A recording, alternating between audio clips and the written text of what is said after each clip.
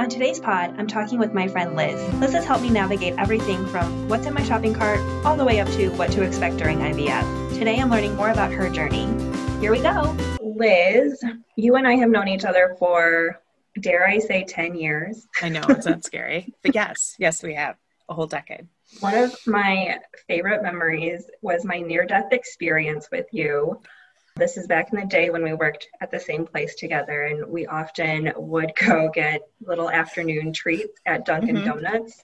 Yeah. And I guess one day I did not look before running across the street and almost got annihilated by a cab. And I think when that happened, I was like, okay, we can be friends forever, because not only did you laugh when that happened, but also you would have been the last person to see me alive. So I felt like a really strong connection with you that day. It cemented my my fixture in your life, my placement in your life. So for our listeners, which are everybody, aka nobody. I know, right? These imaginary people. Yes. Me, you, and a handful of people that have conned into listening to this. Can you tell us a little bit about yourself? I am a working mom of two. I'm in my late 30s. And so I'm kind of in this weird transitional period of, it feels like you've been living the adult life for a while, but you realize that you have a lot more to go. That's a little overwhelming and a little horrifying. Like a great example is I feel like I finally channeled through a new adult level. For the first time ever, I actually washed all the dishes last night and then put them away before I went to sleep. Dang. I feel like that's like a new adult level that I never reached. I've never reached before. I have not reached that either. So I will strive for that status. Right? It may never happen again, because I'm going to be honest, it was a little stressful, but I did it. And I feel accomplished now. Everything else is good for today.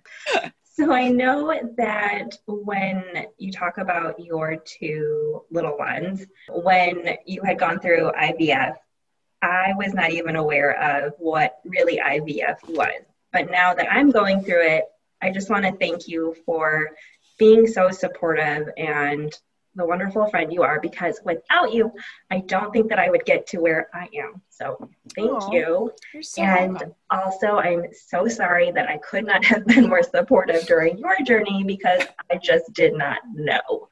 Yeah. And and you don't need to be sorry, because I think you understand it now, but infertility is, not only does it have a different reaction and a different feeling for everybody, it's such a unique personal experience and journey. It also it's kind of hard to bring up, because it toes that line of too much information versus I want to connect with you. And you also don't want pity when you're going through it. And so sometimes it's just easier to give people kind of just the Cliff Notes version of what's going on in your life. And then also you just don't know how judgmental people are going to be. When you're at an emotional point where it's just physically and emotionally and mentally exhausting, the last thing you need is somebody else to put upon you. So it just becomes easier to kind of insulate yourself and kind of go into your little turtle shell and just power through. It's weird. I was talking with my husband on this, because when we went through the whole thing, I was probably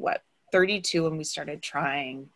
And my mom had gone through infertility. So she had a really hard time getting pregnant. Granted, this was in the 70s and 80s, but it took my parents 11 years to get pregnant. And they had gone the adoption route, and, they were all gearing up to it.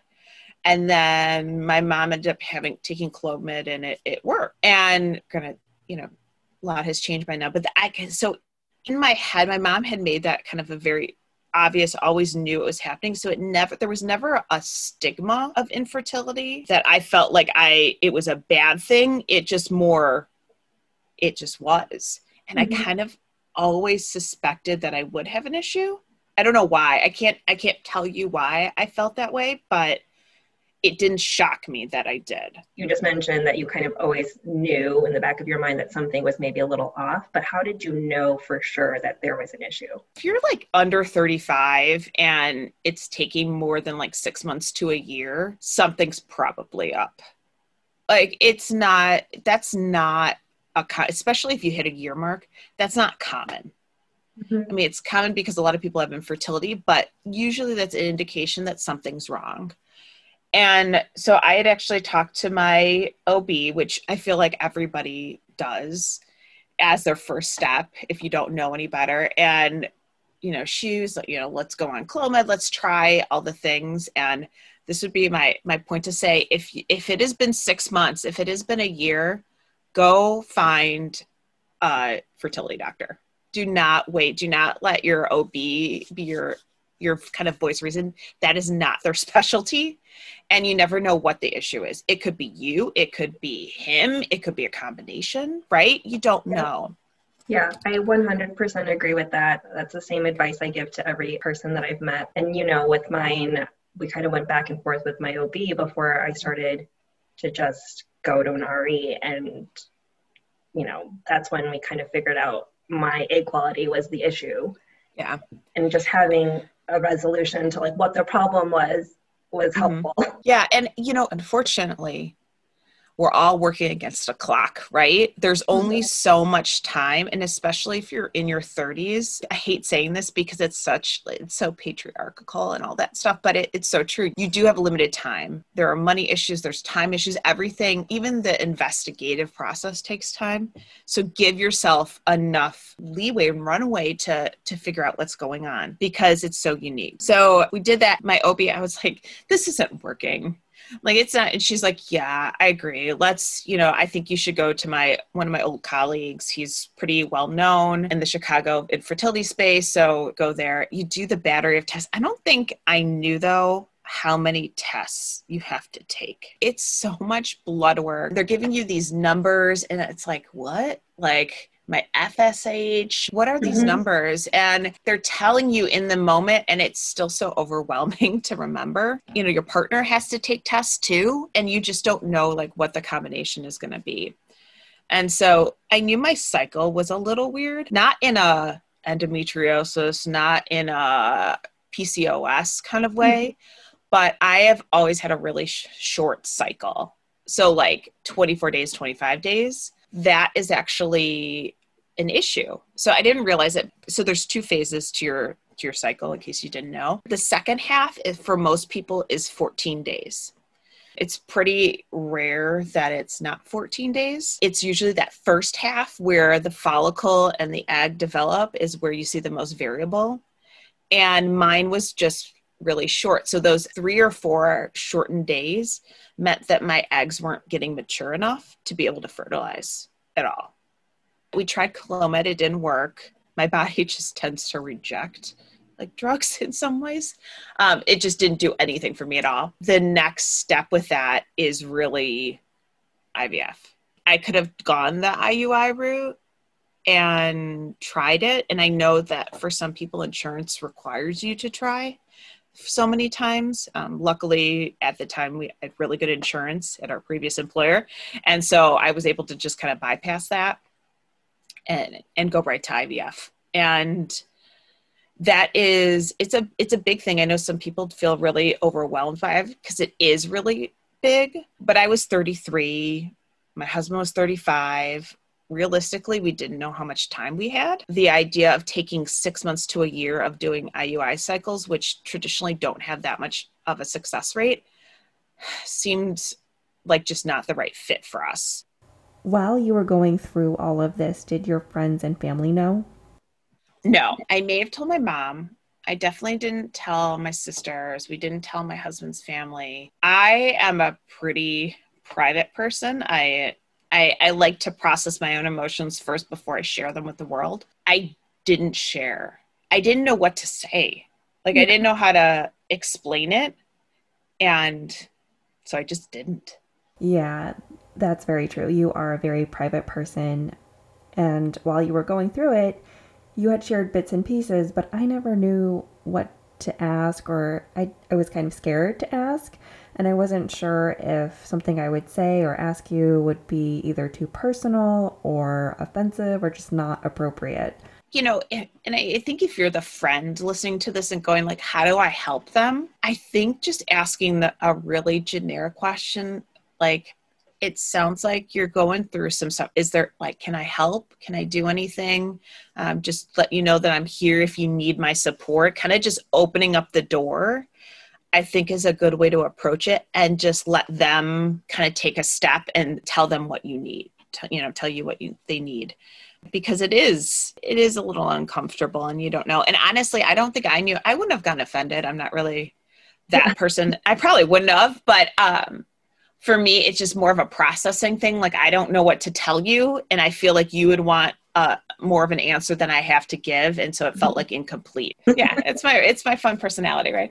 The other thing that I did learn from all of the testing is that I had DOR, so diminished ovarian reserve, which was the other thing that kind of pushed us really into IVF. My numbers weren't horrible. They were a little bit lower than what they should be for my age at that point. So that was the other reason why we're like, let's get in this and go. And I feel like if you do get diagnosed with DOR, they typically push you right to the IVF route, because you just have less to work with. And the clock is even moving a little bit faster, which is just another little bit more overwhelming piece, right? So with DOR, are they looking at your AMH levels?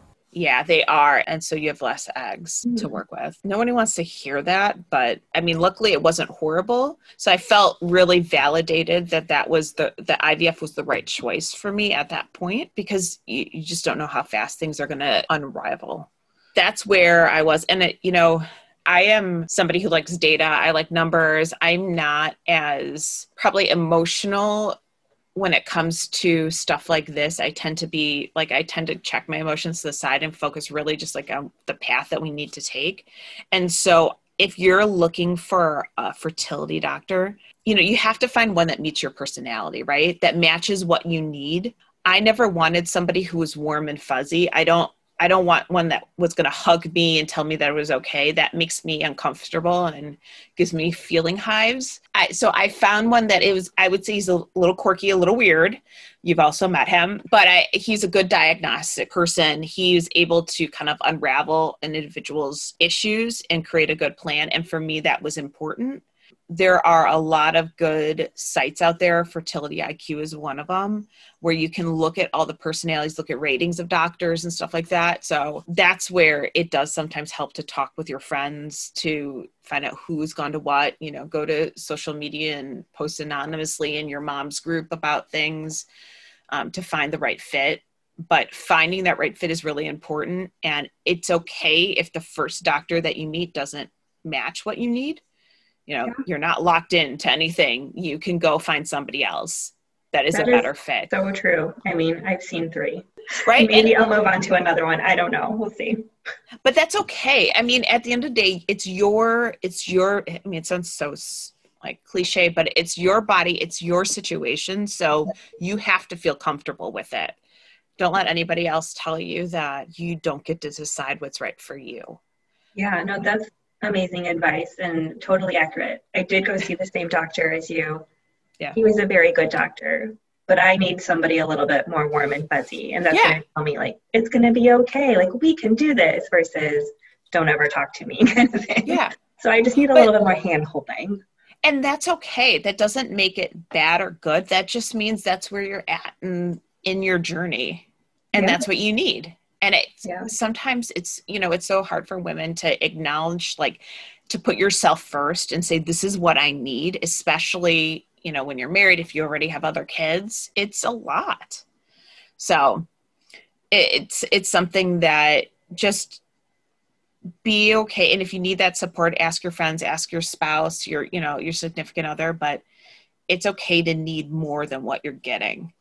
So while you were going through IVF, what was the best way of getting information or resources to help you make decisions? Some of it was support groups. So there's some really good ones out there that are helpful. I did a lot of researching on numbers, looking through like actual research studies, kind of looking at the data and the math behind it. Because once again, data nerd here. So I did a lot of digging that way. And, if he brought up a term, I just like anything that he would brought up, I was like, can you write that down for me? Can you send me an email? Can you make a copy for me? And I would go and research it. And then if I had a question, I would go and I would I would call the nurse. I would send an email and I would just follow up until I felt comfortable with what I was being given and what the path was. Yeah, it sounds like you advocated a lot for yourself. Like if you didn't know something, you went and found the answer. Yeah, I tried to a lot. And some of that is just my just general mode. But also, I think because I didn't feel like it was something wrong with me to have infertility, that helps me advocate. I think if you're struggling with that on a personal level, it's really hard to advocate for yourself because you just don't have that confidence that you're okay, that you're doing the right thing, that this isn't something that you did, that you're wrong, that you did something bad. It's not because you ate McDonald's for, 6 weeks straight in college. That's not, there's nothing that you did to impact this. It just is. But you kind of have to love yourself first. Did you just do one round of IVF? So we did one round. We were really lucky. I feel like anybody who's gone through IVF can quote off their, egg stats and embryo stats here. We only got 12 eggs, which was like, compared to a lot of people, that's not a lot. And it's, that was probably tied to the DOR. There just was less there. I think all 12 were mature, 10 fertilized, and we were actually really lucky that 8 made it to day 5. It really kind of validated that also that my issue was that my body wasn't allowing my eggs to mature. So there was never a point, but when we did it chemically and forced the maturity, everything was okay. We ended up doing a fresh transfer and it worked. It was really a relief because I was 33. I was starting to feel the pressure of not having kids, not because, just the external world always kind of crushes you a little bit more, right? Why aren't you doing it according to this timetable? Why aren't you having kids yet? People don't mean to put what ifs on you and timelines on you, but society as a whole just kind of does that. When you're going through IVF, and so you actually get that pregnancy like positive, which is huge because I had never had one before. It felt really, really big. Then you go through all the blood work, right? And you're getting all these numbers. And you're going through all these ultrasounds. You get so much more data than anybody else normally who's pregnant gets, right? So then you realize all these points where something can go wrong. And I think that just ratchets up the stress. I know it did for me because I'm like, oh my gosh, so if my numbers don't double, that's a problem. If when I go in for my 6-week ultrasound, you don't see, the sac, that's a problem. Like it just starts to feel overwhelming. And I think that's where I actually ended up talking a lot to my boss, who I had to kind of tell her what was going on because I was going to be out a lot for, every other day you have to go in for blood work as part of the whole IVF journey. And there's a lot of time, a lot of doctor's appointments, a lot of travel, a lot of things that you're out for. And so eventually it just came to a point where I had to share with her. And luckily we have a very good relationship. And she was able to kind of say, it's okay. Like she didn't, find her second daughter. They couldn't see her on the ultrasound until she was 8 weeks. And it gives you just a little bit of hope. Right. But so go through all of these, things, and we get to the graduation mark. And so 8 weeks is usually when you graduate from your RE and you transfer over to your OB. And for my first, for Jay, it was that I literally graduated, and 2 days later, I started bleeding. And Dr. Google is horrible when you start looking up bleeding and pregnancy, right? Mm-hmm. There's no good that comes from that at all. But, and if you read it, it talks about like a little bit of blood is not a big deal, right? Well, it was like a heavy period. Oh. It was so much blood. And I was so petrified.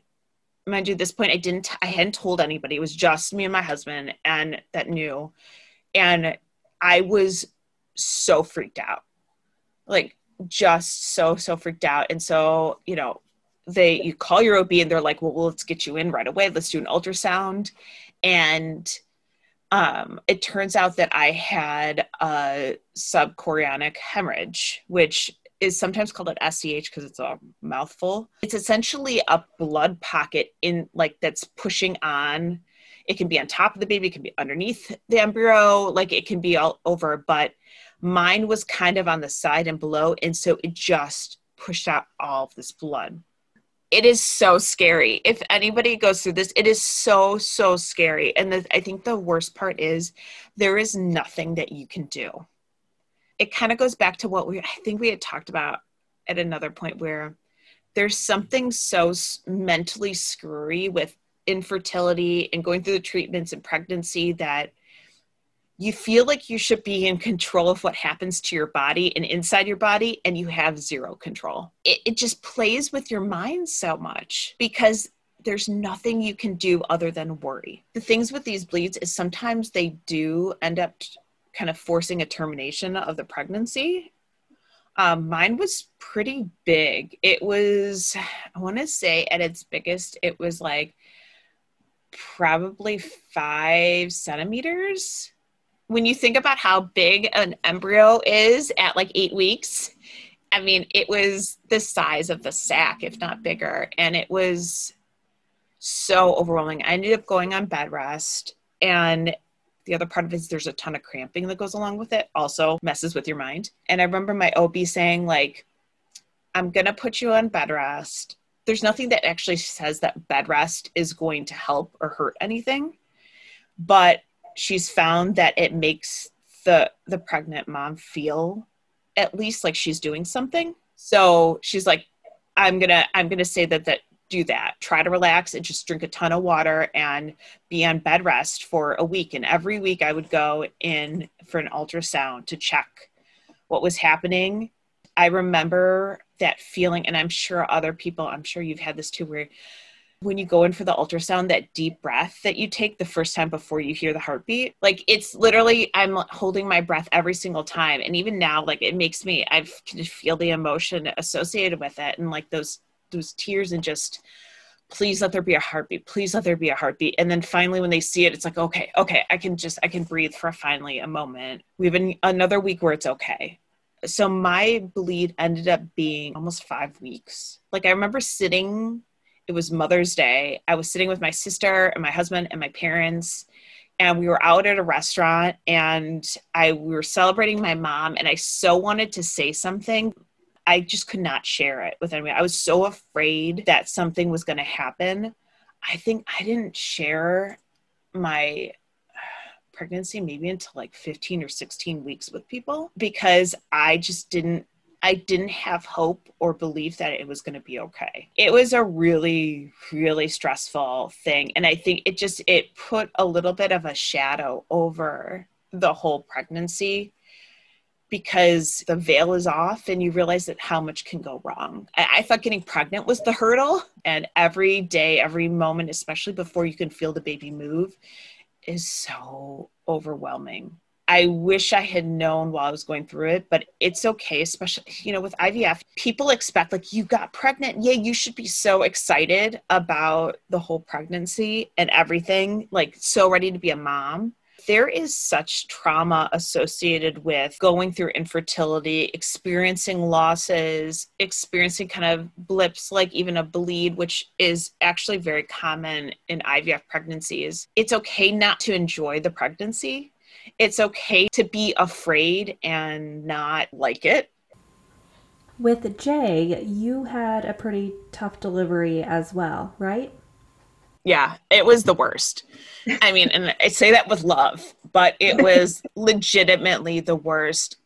Yeah, that was traumatizing in its own right. And I think honestly, it was more traumatizing for my husband than it actually was for me. He was an observer, an outsider to it, and couldn't do anything about it. And I was just in the midst of it. Everything was going well, developmental wise, like I was healthy. The baby was healthy. We were all good. Started having contractions on a Friday night. And, we did the new parent thing. We're timing them, and, it ended up being kind of regular, close enough, like 4 minutes. And so we went to the emergency room, got admitted, and never really progressed. Like I was still in, then the contractions ended up being really irregular. So after a certain point, they send you home. So I got sent home, and I ended up, from that Friday night all the way through Monday morning, I was contracting from it sometimes was every minute to every 30 minutes. It was all over the board. I don't think I slept. You know, we talked about advocating for yourself, and I was really good on the front end of the pregnancy, but I don't think I knew I could advocate for myself and tell my doctor, like, I need more than, I can't keep doing this. The nurse came in, she's like, I talked to your doctor, and she's like, I want to know if we could give you medication, would you take it to help relieve the pain? Would you take it? And I was like, huh? Like, I'm so out of it. I'm like, what? She's like, would you take it? I'm like, well, yeah. I mean, like, I'm exhausted. Of course I would. So get admitted, yay, get my epidural, because at that point I honestly needed it. And I felt like I experienced a lot of labor. I was good. And it worked for a little bit. And then it stopped working. Somehow it was not working. And no matter what he did, it didn't work. I went for at least 12 hours of that, where I was literally gripping onto the side of the bed, yeah, it was rough. And so that's where I think my husband was like, I don't know what to do. Like, here you are in pain. Like, I can't help you. I can't stop it. I finally got to 10 centimeters and they were like, okay, push. Now, granted, this is like, I'm pretty sure I could feel almost everything. So even though I didn't want a natural childbirth, I was doing it, pushing for almost 3 hours with Jay. And like, I mean, and every time they would come back in and they would be like, okay, but you're making progress. Finally delivered him. And it was like 3:00 in the morning. Oh my God. On that Tuesday, he finally delivered. And then even more happened. So he ended up swallowing some fluid. And so right away he was intubated and he was rushed down to the NICU, even though he was almost 41 weeks. So he was full term. And I remember just yelling to my husband, like, go with him. And he was like, I don't know where to go. And then while that's happening, they couldn't get the placenta out of me. And so I didn't realize this until it happened with my second son as well, actually, that placental adhesion is actually a lot more common in IVF. So it's like, you know how we're all afraid that we're going to have like the placenta is going to detach, and that like everyone's afraid of that because it's a normal fear. Mine just wouldn't come out. And the problem is after you deliver the baby, it needs to come out so the body stops sending blood, because then you start to hemorrhage. So literally the doctors are like up in me, like with their hands trying to rip it out. They're giving me more drugs to try to like relax my body, because it was super, super painful, because once again, epidural wasn't working. And finally, I don't know what happened, but the doctor, like something switched and he was like, okay, we got to go now. I went under and they actually removed it. They had to do basically a D&C to get it out. And so I was under, and then I woke up like 2 hours later and I was like, what happened? I didn't even know I was out for that long. And my husband had just come back from the NICU. He didn't even know I had gone through that. Then my son ended up being in the NICU because he swallowed fluid, and then there was jaundice. And so it was a lot for a first delivery, first pregnancy. It was really, really overwhelming and scary. And so that's when I realized like how okay it is to not love every part of your pregnancy and not look back at it with roses and joy just because you went through IVF. So with the pregnancy with T, your second son, were you able to enjoy it a little bit more this time? I will say that going back through IVF and doing a frozen transfer for the second was kind of weird. And it just felt really off. And actually the first, and I'm not saying that this is why the first transfer didn't work, but it felt that way because it just felt uncomfortable and weird. And it took me like a full frozen transfer cycle to like get back in the groove of what infertility is about. But with my second son, it took 3 tries to get, so 2 FETs didn't work. The third one worked. And that was my end point. I don't think I could have gone through a third or a fourth one at that point. the pregnancy was a lot easier the second time around, except for I got gestational diabetes, the BDs. So yeah, which I've also learned is much more common with IVF pregnancies. I didn't know that. And luckily, once again, my same boss, she had gestational diabetes for both of her pregnancies, so she could talk me through it. And we have a friend who also went through it as well. So I had people to reference with, but it was like a whole other, it was like infertility 2.0. It was just so much more to deal with again. And once again, I'm like, can't I just have, you just see all these people, and granted, maybe it's all just illusion. People generally don't share their dirty laundry, right? But don't you see, you see these people who are like, I pushed for 15 minutes and I didn't have anything and I only gained 10 pounds my whole pregnancy. And I am trying to walk in the middle of a snowstorm because you got to walk after you eat with gestational diabetes. And it just felt like, come on, universe, can you just give me a break? Can I just please have a win here with infertility? You're like, didn't I go through enough? My first pregnancy, was rough. The delivery was rough. Can I just have a win here? But then at the same time, I think the thing about infertility and being aware of everyone else's struggle, if I kind of circle it all back, is that you realize that no matter how much you've suffered, there's probably somebody else who is going through even worse infertility battle than you, who has gone through 8 rounds of IVF and still doesn't have a baby, who, ends up getting diagnosed with cancer after going through a round of IVF because the fertility drugs triggered something in their body. And so, it could always be worse. And so I think that's another factor in this mind game of being pregnant, is that you feel guilty a little bit. You feel like I shouldn't complain. I should make sure that everything is always good and put up that front, because it's always, I'm one of the lucky ones, even though it sucks. I'm well past the second birth of my second son. It's that infertility you want to compare, but there really is, this is not the pain Olympics or the suffering Olympics. There's no winner.